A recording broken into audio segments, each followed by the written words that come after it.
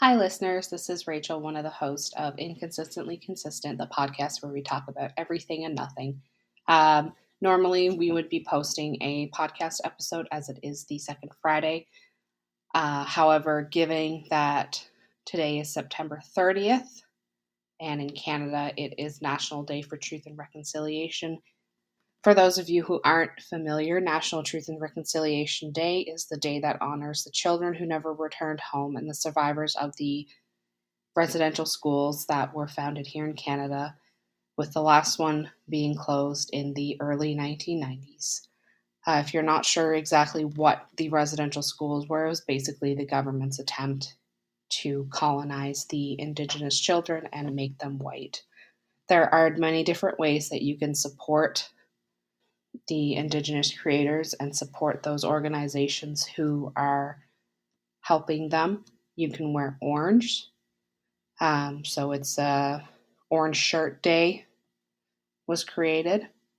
You can get an orange shirt from organizations that will be donating their funds to Indigenous communities, which is something I highly recommend. There will also be activities and broadcasts that will be sharing voices from Indigenous creators, which is something that I strongly recommend people do. We will be linking some podcasts and some links below for those who are interested in learning more. One podcast that I've been listening to personally is called Stolen: Surviving St. Michael's. It's about a young woman who dives into her own past and learns about her family's story and how they fit into the residential school system. And she starts off by looking into the disappearance of a young Native woman in Missoula, Montana, who disappears. So I'm only a few episodes in. However, I do strongly recommend listening to it as it gives firsthand account from somebody whose family has experienced this. Another thing I would recommend is reading books by Indigenous authors to try and understand. I've been reading a few over the past year or so. One that I would strongly recommend is called They Called Me Number One, and it is a first-hand account of a woman who attended a residential school, as well as I'm currently reading a book called From the Ashes, which is about a Métis man and his struggle growing up as Métis in Canada.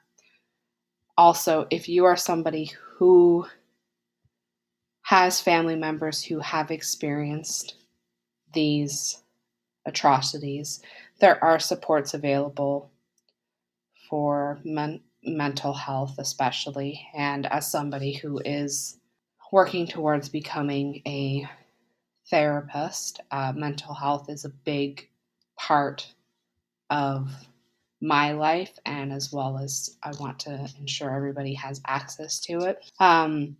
So there is an emotional crisis referral number in Canada you can call. That number will also be linked below. And if you want to just kind of read more about how this came about, you can Google National Day for Truth and Reconciliation, and you can find it on the Government of Canada's website for some more information. That will also be linked below. We will be back on our regularly scheduled next week with a new Halloween-themed episode. Hope everybody enjoys your day. And yeah, that's kind of it. So, bye!